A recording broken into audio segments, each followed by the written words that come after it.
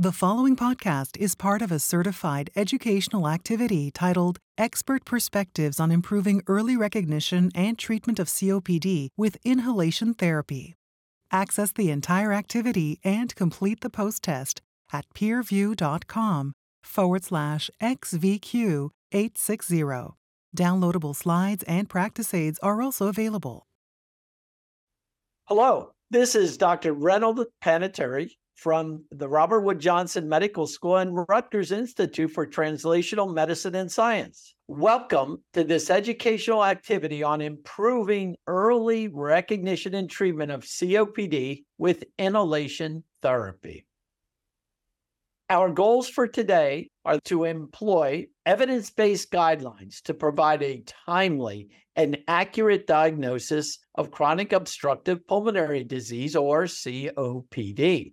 Create treatment plans for patients with COPD according to evidence-based guidelines with a goal of optimizing therapy to minimize exacerbation risk, decrease hospitalizations, and mitigate symptoms.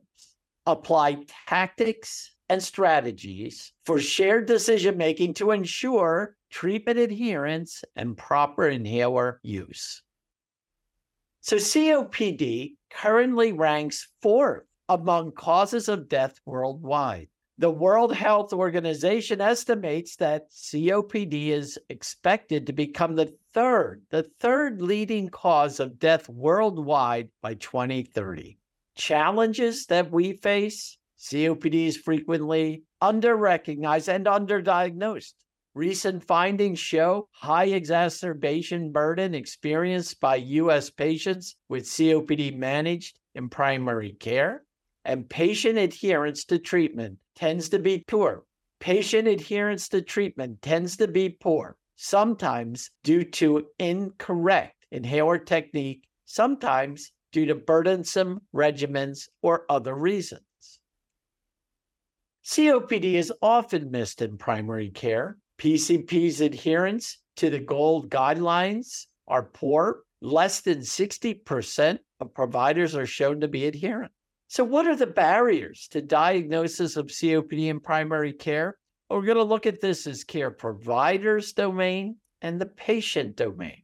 So let's look at care providers. We have time limitations, failure to probe at-risk patients about symptoms and activity levels, as well as lack of good case-finding methods, limited spirometry availability, and expertise to interpret. So what about from the patient domain? Well, under-recognition of symptoms leading to delayed presentation, poor awareness of COPD, lack of knowledge regarding COPD risk factors, and appropriate diagnostic testing. So at the end of the day, what we're talking about is these two domains lend itself to therapeutic nihilism. So let's look at the estimated mortality associated with the underdiagnosis of COPD. In this graph, on the y-axis, we're looking at survival probability, and on the x-axis, this time. Non-COPD over 20 years as a defined mortality, but you can see that undiagnosed COPD and diagnosed COPD has a substantial less survival probability as compared to non-COPD. So what's the takeaway? The takeaway is a significant increase in mortality occurs with underdiagnosed COPD, or even with diagnosed COPD for that fact. COPD in primary care. Patients who experienced exacerbations in the COPD, RD, and APEX COPD registries are shown below. These are two very large registries, and we're looking at the percent of patients on the y-axis in each of the registries, and then the number of exacerbations in a year. And these data are incredibly telling. You can see the dramatic effects of the exacerbations that can occur in these registries over a significant period of time. Now, the greater than 3 exacerbations are quite low, but they can have a profound effect ultimately on morbidity and mortality of the disease. So let's examine a patient case. This is Patricia. Patricia is a 62-year-old woman who presents complaining of increasing fatigue. She says she realizes that she has had gradual decrease in her activity level and has been struggling more than usual with playing with her grandkids. She notes having a mild daily morning cough for the past 3 years and that she's had bronchitis once a year for the past 2 years. She recently quit smoking, but admits to smoking 1 to 2 packs per day for about 40 years, or that interprets into 40 or 80 pack years. That's a substantial amount of cigarette smoke. So how do we diagnose COPD? Well, there's really several factors that play a role. You have to have the right symptoms, and that's within the context of risk factors. And then spirometry, or objective measures of airflow, spirometry, is required to establish the diagnosis. So what are the symptoms? Dyspnea, shortness of breath, especially with exercise. Chronic cough and sputum are the symptoms patients report. What are the risk factors? Well, in the United States, let's be honest, 85 to 90% of patients with COPD have had tobacco exposure, either primary or secondary. Occupation could put people at risk in indoor and outdoor air pollution, as well as other host factors or genetic predisposition, as we see with alpha-1 antitrypsin. So it's symptoms within the context of the right risk factors, and then spirometry confirming objective measures of airflow. So the clinical indicators for considering a diagnosis of COPD should be using a valid and reliable questionnaire. Consider the diagnosis of COPD and perform spirometry. If any of these clinical indicators are present, then you need to consider the diagnosis of COPD. So what do I mean? Well, let's look at dyspnea. Dyspnea that is progressive, worse with exercise, or persistent. That's a clear context that the dyspnea may be related to COPD with the right risk factors. Don't forget, if this is a smoker or former smoker. A recurrent wheeze, a cough that may be intermittent and may be unproductive. Of course, a cough that's productive is also consistent with COPD. Recurrent lower respiratory tract infections. And again, the history of risk factors. Tobacco smoke, smoke from home cooking and heating fuels, occupational dust, fumes, gases, and other chemicals, and host factors, genetic factors, developmental abnormalities, and so forth. So the right symptoms within the context of risk factors really pushes one to make a diagnosis of COPD. Now, there are valid and reliable instruments, and one I show here is the capture instrument. And the capture instrument utilizes 5 questions. Have you ever lived or worked in a place with dirty or polluted air, smoke, secondhand smoke, or dust? Does your breathing change with seasons, weather, or air quality? Does your breathing make it difficult to do activities of daily living that include carry, heavy workload, shovel, dirt or snow, jog, play tennis, or swim? Compared to others your age, do you tire easily? Now, those yes/no questions are very important, and they give one a score. In the past 12 months, how many times did you miss work, school, or other activities because of a cold, bronchitis, or pneumonia? Is that 0, 1, or greater than 2? So for clinical use, if you have a peak flow meter, you could measure in a simple way, liters per minute peak flow. Are you less than 350? Yes, no. Or women, less than 250 liters per minute. So these kinds of questionnaires are clearly helpful in focusing the provider's questions and queries to the patient that would align with the diagnosis of COPD. So every time you consider the diagnosis of COPD, you also have to consider the differential diagnosis of COPD. This slide really shows the common differential diagnoses you will run into when diagnosing COPD. COPD, asthma, congestive heart failure, and bronchiectasis are the common differential diagnoses that mimic COPD. We talked about cigarette smoke. Asthma, you have variable airflow obstruction, a family history, and early onset, may or may not be associated with cigarette smoke. Congestive heart failure, the chest x-ray could be very helpful, showing cardiomegaly or pulmonary edema. Could also show some volume restriction. And bronchiectasis can be easily confused with chronic bronchitis, where you see large volumes of purulent sputum and commonly associated with bacterial infections.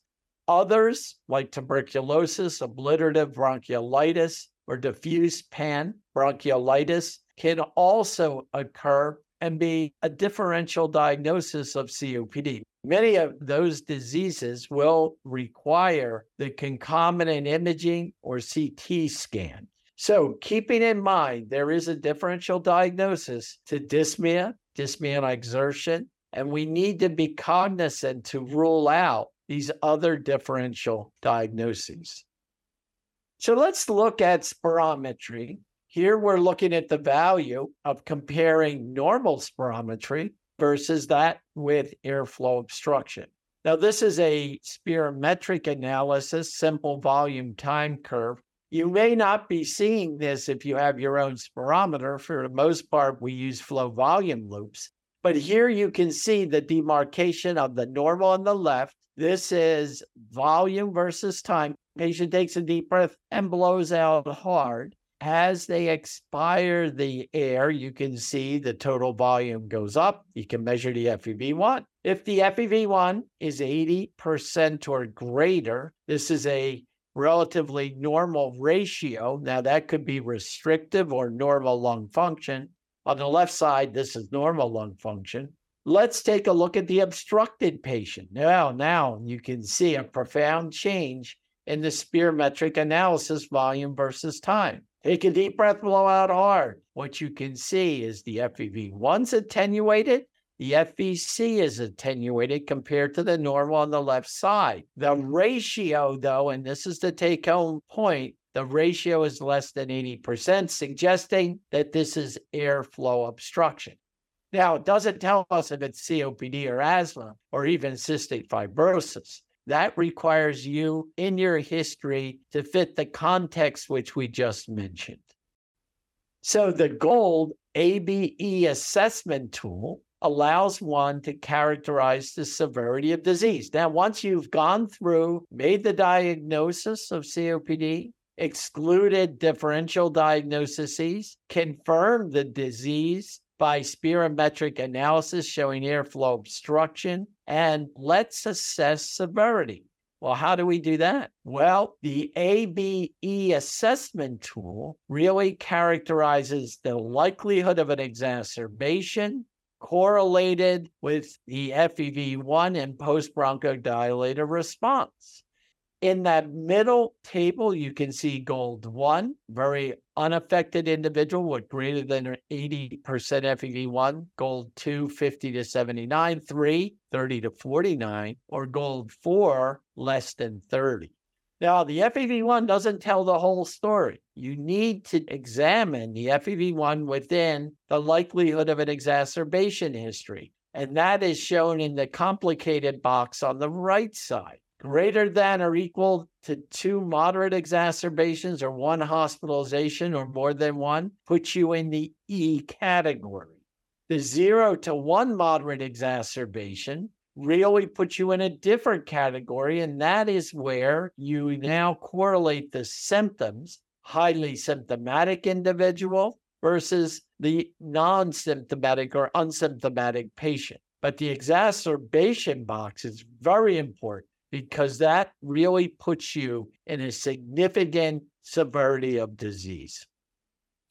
So here we have a reiteration of what I just mentioned based on airflow obstruction, and this is always post-bronchodilator FEV1. What do I mean? Well, you give the patient a bronchodilator, then measure the FEV1. It's the best possible FEV1, and you can see the severity of illness characterized as gold 1, 2, and 3, and 4 as the FEV1 goes down. Obviously, as the patient's severity of disease measured by the airflow obstruction goes down, their morbidity and mortality go up remarkably. So how do we assess dyspnea? Well, again, there's valid and reliable scales, such as the Modified Respiratory Content MRC Dyspnea Scale. MRC grades 0, 1, 2, 3, and 4 are shown here. Very simple questions. I only get breathless with strenuous exercise. Grade 2 with walking or slightly up a hill. Grade 2, slower walk than age-matched controls. I have to stop for breath at my own pace. Grade 3 and 4. Grade 4, the most extreme, is I get breathless anytime I leave the house or even with dressing and undressing. Obviously, the greatest affected. Now, assessing symptom burden by the CAT test is shown here.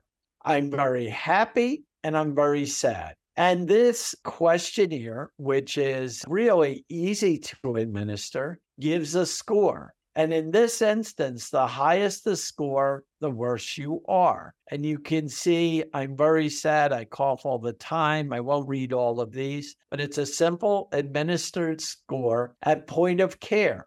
The higher the score, the worse off you are. And now, what are our goals in managing the disease? Well, there's airflow limitations, symptom burden, exacerbations, and functional limitations. Our goals are a combination of improving lung function, improve symptoms, prevent and manage exacerbations, and improve the quality of life or functional status. We must reduce hospital admissions and mortality. So what do we start with? Well, it's based on severity of illness, right? And this is the ABE.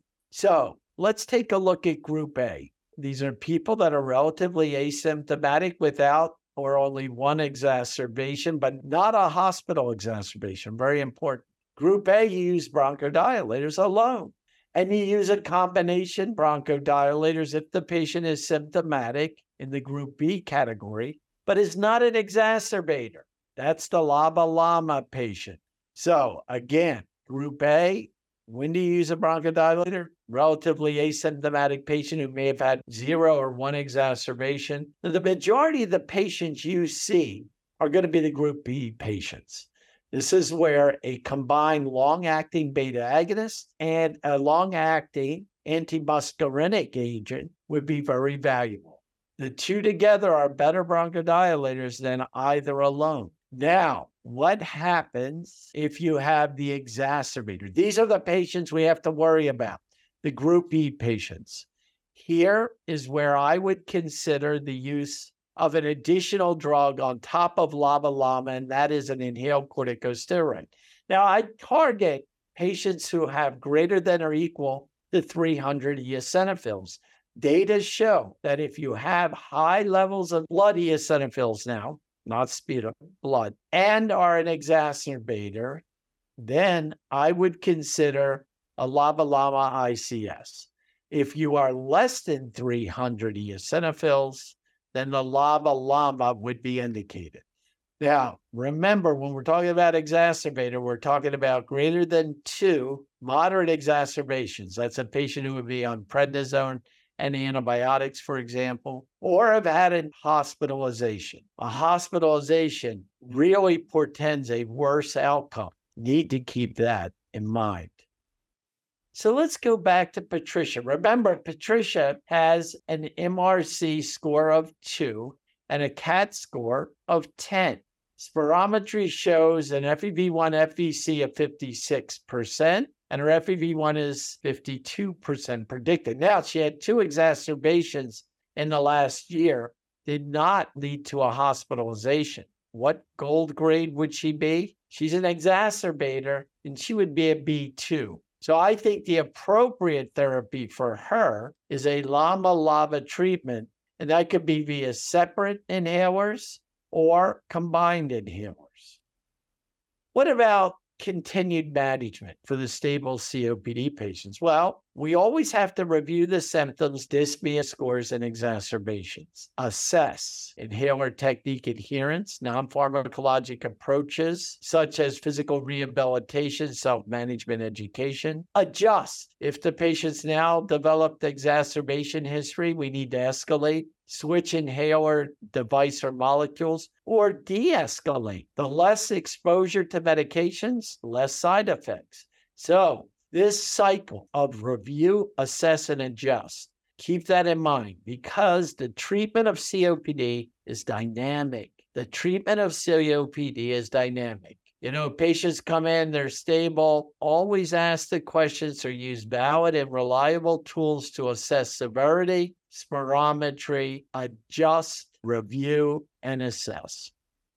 So let's look at follow-up pharmacologic treatment. And if the response to the initial treatment is appropriate, then maintain it. If not, you need to ask very pertinent and important questions. Check adherence. Check inhaler technique. Possibly rule in or rule out comorbidities such as cardiac disease. If the patient has developed exacerbations, then they go from just dyspnea management to the exacerbation management.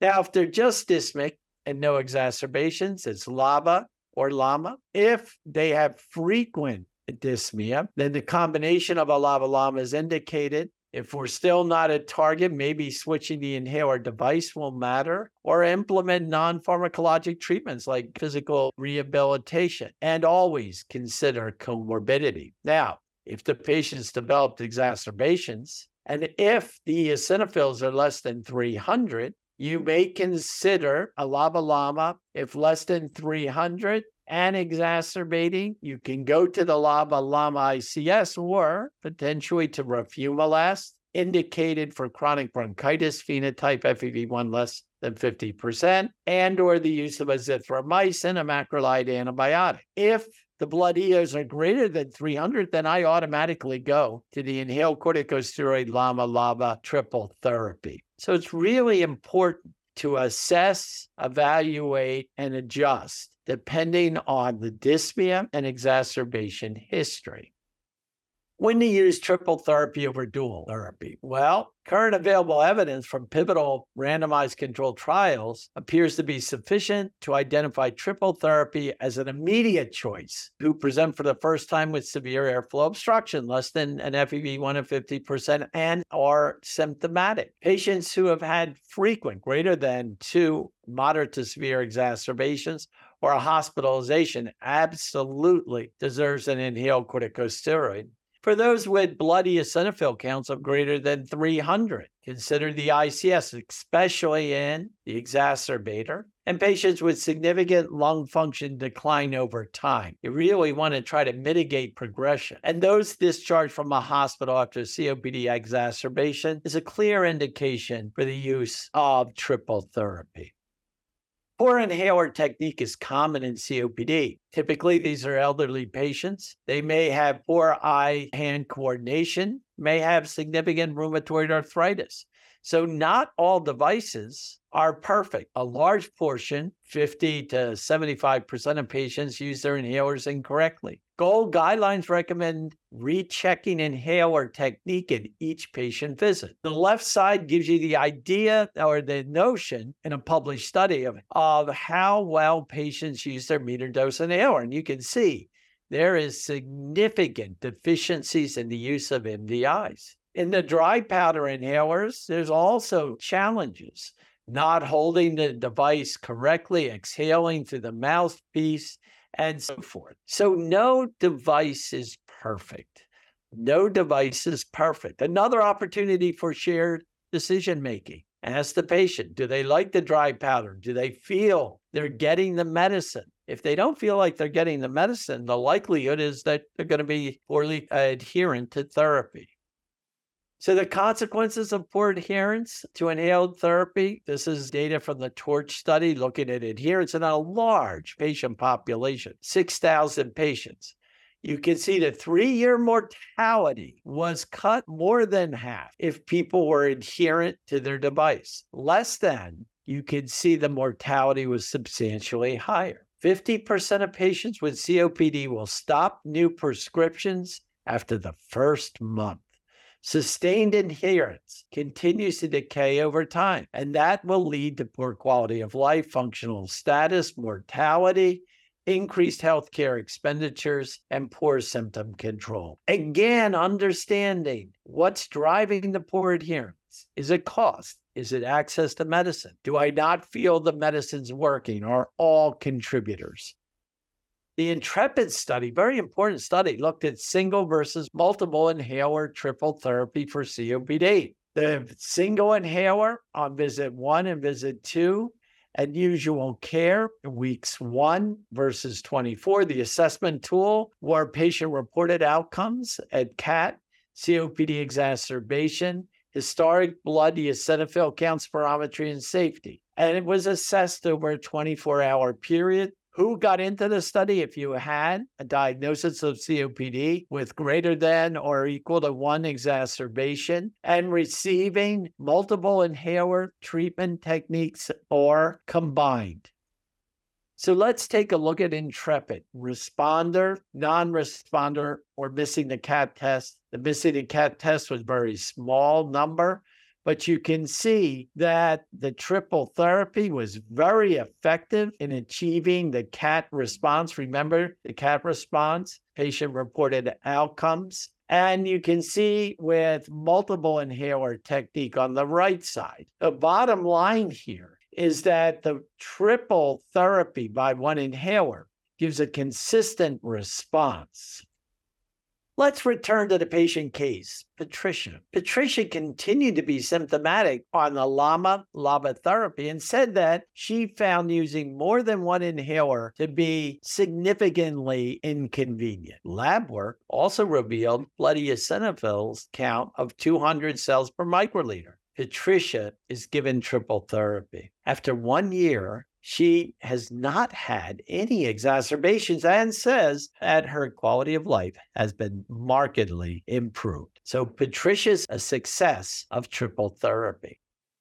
So what do we do now monitoring and following up? In order to adjust therapy appropriately as the disease progresses, follow-up is necessary. Doses of prescribed medicines, adherence, inhaler technique, effectiveness of the current regime, and side effects all need to be taken into account, and patients asked whether they have any of these difficulties in getting their medicine, adherence, inhaler technique, and their belief that the therapy's helping. Wow, we just covered a lot, but in summary, we need to improve the diagnosis. We covered the goals of COPD management, the value of combination therapy, and shared decision-making.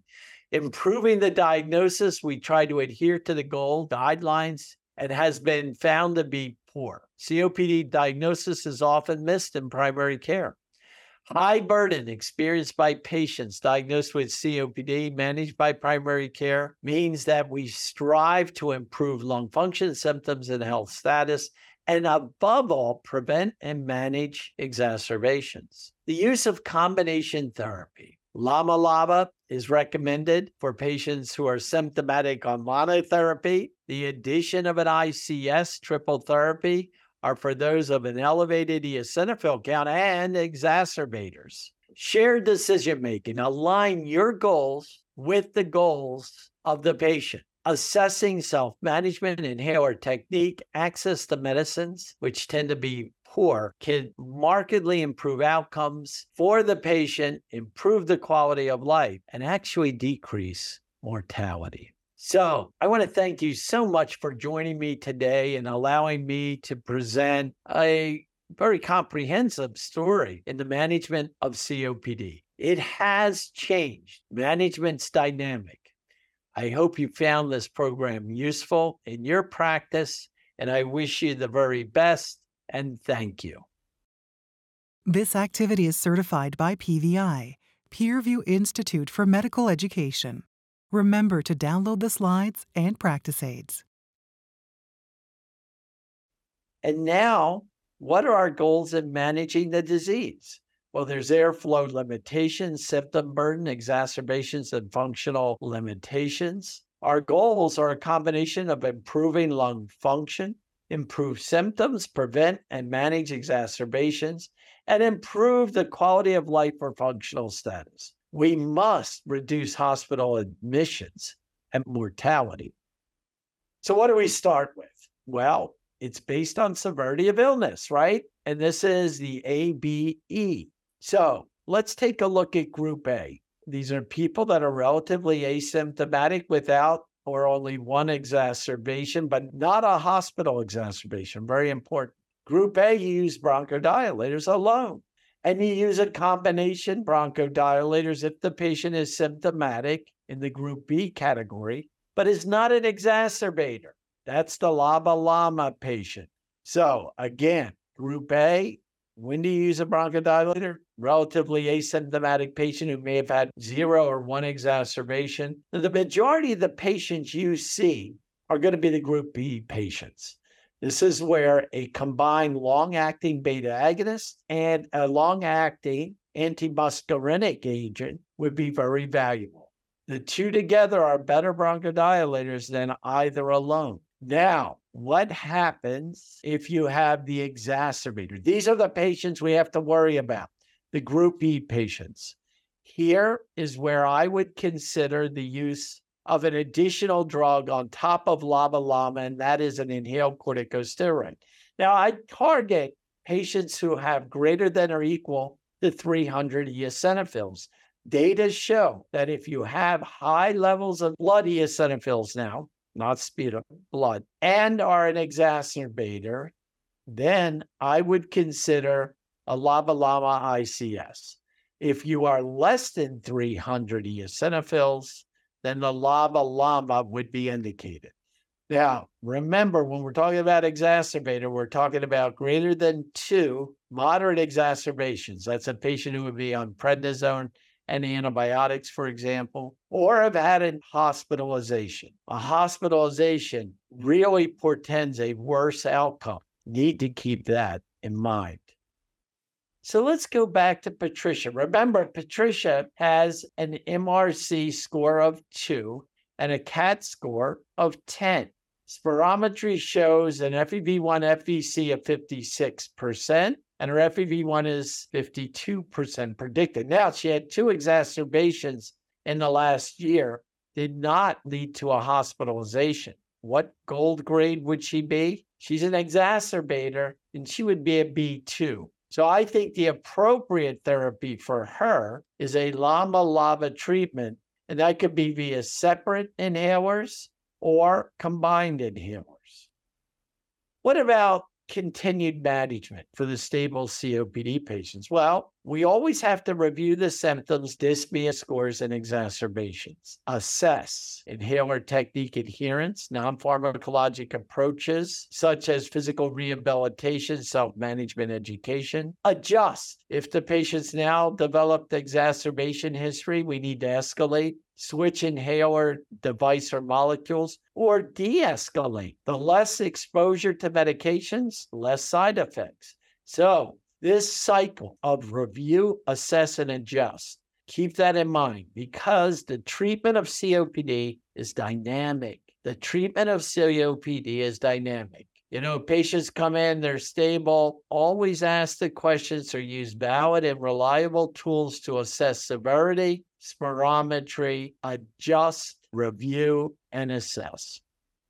So let's look at follow-up pharmacologic treatment. And if the response to the initial treatment is appropriate, then maintain it. If not, you need to ask very pertinent and important questions. Check adherence, check inhaler technique, possibly rule in or rule out comorbidities such as cardiac disease. If the patient has developed exacerbations, then they go from just dyspnea management to the exacerbation management. Now, if they're just dyspneic and no exacerbations, it's LABA or LAMA. If they have frequent dyspnea, then the combination of a LABA-LAMA is indicated. If we're still not at target, maybe switching the inhaler device will matter, or implement non-pharmacologic treatments like physical rehabilitation, and always consider comorbidity. Now, if the patient's developed exacerbations, and if the eosinophils are less than 300, you may consider a LABA/LAMA. If less than 300 and exacerbating, you can go to the LABA/LAMA ICS or potentially to roflumilast, indicated for chronic bronchitis phenotype FEV1 less than 50%, and or the use of azithromycin, a macrolide antibiotic. If the blood EOs are greater than 300, then I automatically go to the inhaled corticosteroid LAMA/LABA triple therapy. So it's really important to assess, evaluate, and adjust depending on the dyspnea and exacerbation history. When to use triple therapy over dual therapy? Well, current available evidence from pivotal randomized controlled trials appears to be sufficient to identify triple therapy as an immediate choice who present for the first time with severe airflow obstruction, less than an FEV1 of 50%, and are symptomatic. Patients who have had frequent, greater than 2 moderate to severe exacerbations or a hospitalization absolutely deserves an inhaled corticosteroid. For those with blood eosinophil counts of greater than 300, consider the ICS, especially in the exacerbator, and patients with significant lung function decline over time. You really want to try to mitigate progression. And those discharged from a hospital after COPD exacerbation is a clear indication for the use of triple therapy. Poor inhaler technique is common in COPD. Typically, these are elderly patients. They may have poor eye-hand coordination, may have significant rheumatoid arthritis. So not all devices are perfect. A large portion, 50 to 75% of patients use their inhalers incorrectly. GOLD guidelines recommend rechecking inhaler technique at each patient visit. The left side gives you the idea or the notion in a published study of how well patients use their metered dose inhaler. And you can see there is significant deficiencies in the use of MDIs. In the dry powder inhalers, there's also challenges. Not holding the device correctly, exhaling through the mouthpiece, and so forth. So no device is perfect. No device is perfect. Another opportunity for shared decision-making. Ask the patient, do they like the dry powder? Do they feel they're getting the medicine? If they don't feel like they're getting the medicine, the likelihood is that they're going to be poorly adherent to therapy. So the consequences of poor adherence to inhaled therapy, this is data from the TORCH study looking at adherence in a large patient population, 6,000 patients. You can see the 3-year mortality was cut more than half if people were adherent to their device. Less than, you can see the mortality was substantially higher. 50% of patients with COPD will stop new prescriptions after the first month. Sustained adherence continues to decay over time, and that will lead to poor quality of life, functional status, mortality, increased healthcare expenditures, and poor symptom control. Again, understanding what's driving the poor adherence. Is it cost? Is it access to medicine? Do I not feel the medicine's working? Are all contributors? The INTREPID study, very important study, looked at single versus multiple inhaler triple therapy for COPD. The single inhaler on visit 1 and visit 2 and usual care weeks 1 versus 24. The assessment tool were patient-reported outcomes at CAT, COPD exacerbation, historic blood eosinophil count spirometry, and safety. And it was assessed over a 24-hour period. Who got into the study? If you had a diagnosis of COPD with greater than or equal to 1 exacerbation and receiving multiple inhaler treatment techniques or combined. So let's take a look at INTREPID. Responder, non-responder, or missing the CAT test. The missing the CAT test was a very small number, but you can see that the triple therapy was very effective in achieving the CAT response. Remember the CAT response, patient-reported outcomes. And you can see with multiple inhaler technique on the right side. The bottom line here is that the triple therapy by one inhaler gives a consistent response. Let's return to the patient case, Patricia. Patricia continued to be symptomatic on the LAMA therapy and said that she found using more than one inhaler to be significantly inconvenient. Lab work also revealed blood eosinophils count of 200 cells per microliter. Patricia is given triple therapy. After 1 year, she has not had any exacerbations and says that her quality of life has been markedly improved. So Patricia's a success of triple therapy. So what do we do now monitoring and following up? In order to adjust therapy appropriately as the disease progresses, follow-up is necessary. Doses of prescribed medicines, adherence, inhaler technique, effectiveness of the current regime, and side effects all need to be taken into account, and patients asked whether they have any of these difficulties in getting their medicine, adherence, inhaler technique, and their belief that the therapy is helping. Wow, we just covered a lot, but in summary, we need to improve the diagnosis. We covered the goals of COPD management, the value of combination therapy, and shared decision-making. Improving the diagnosis, we try to adhere to the goal guidelines and has been found to be poor. COPD diagnosis is often missed in primary care.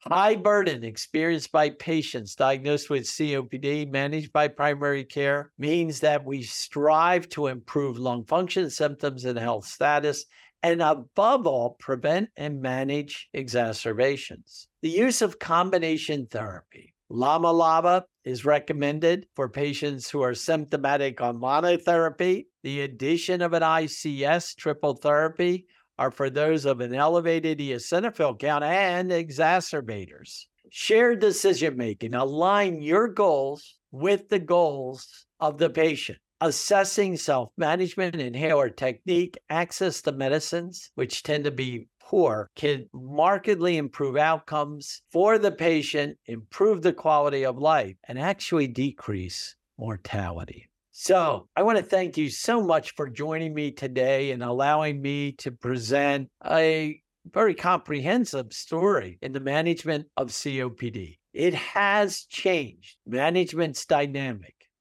I hope you found this program useful in your practice, and I wish you the very best, and thank you. Thank you for listening. Download materials and complete the post test for instant credit at peerview.com/XVQ860. This educational activity is supported by an educational grant from GSK.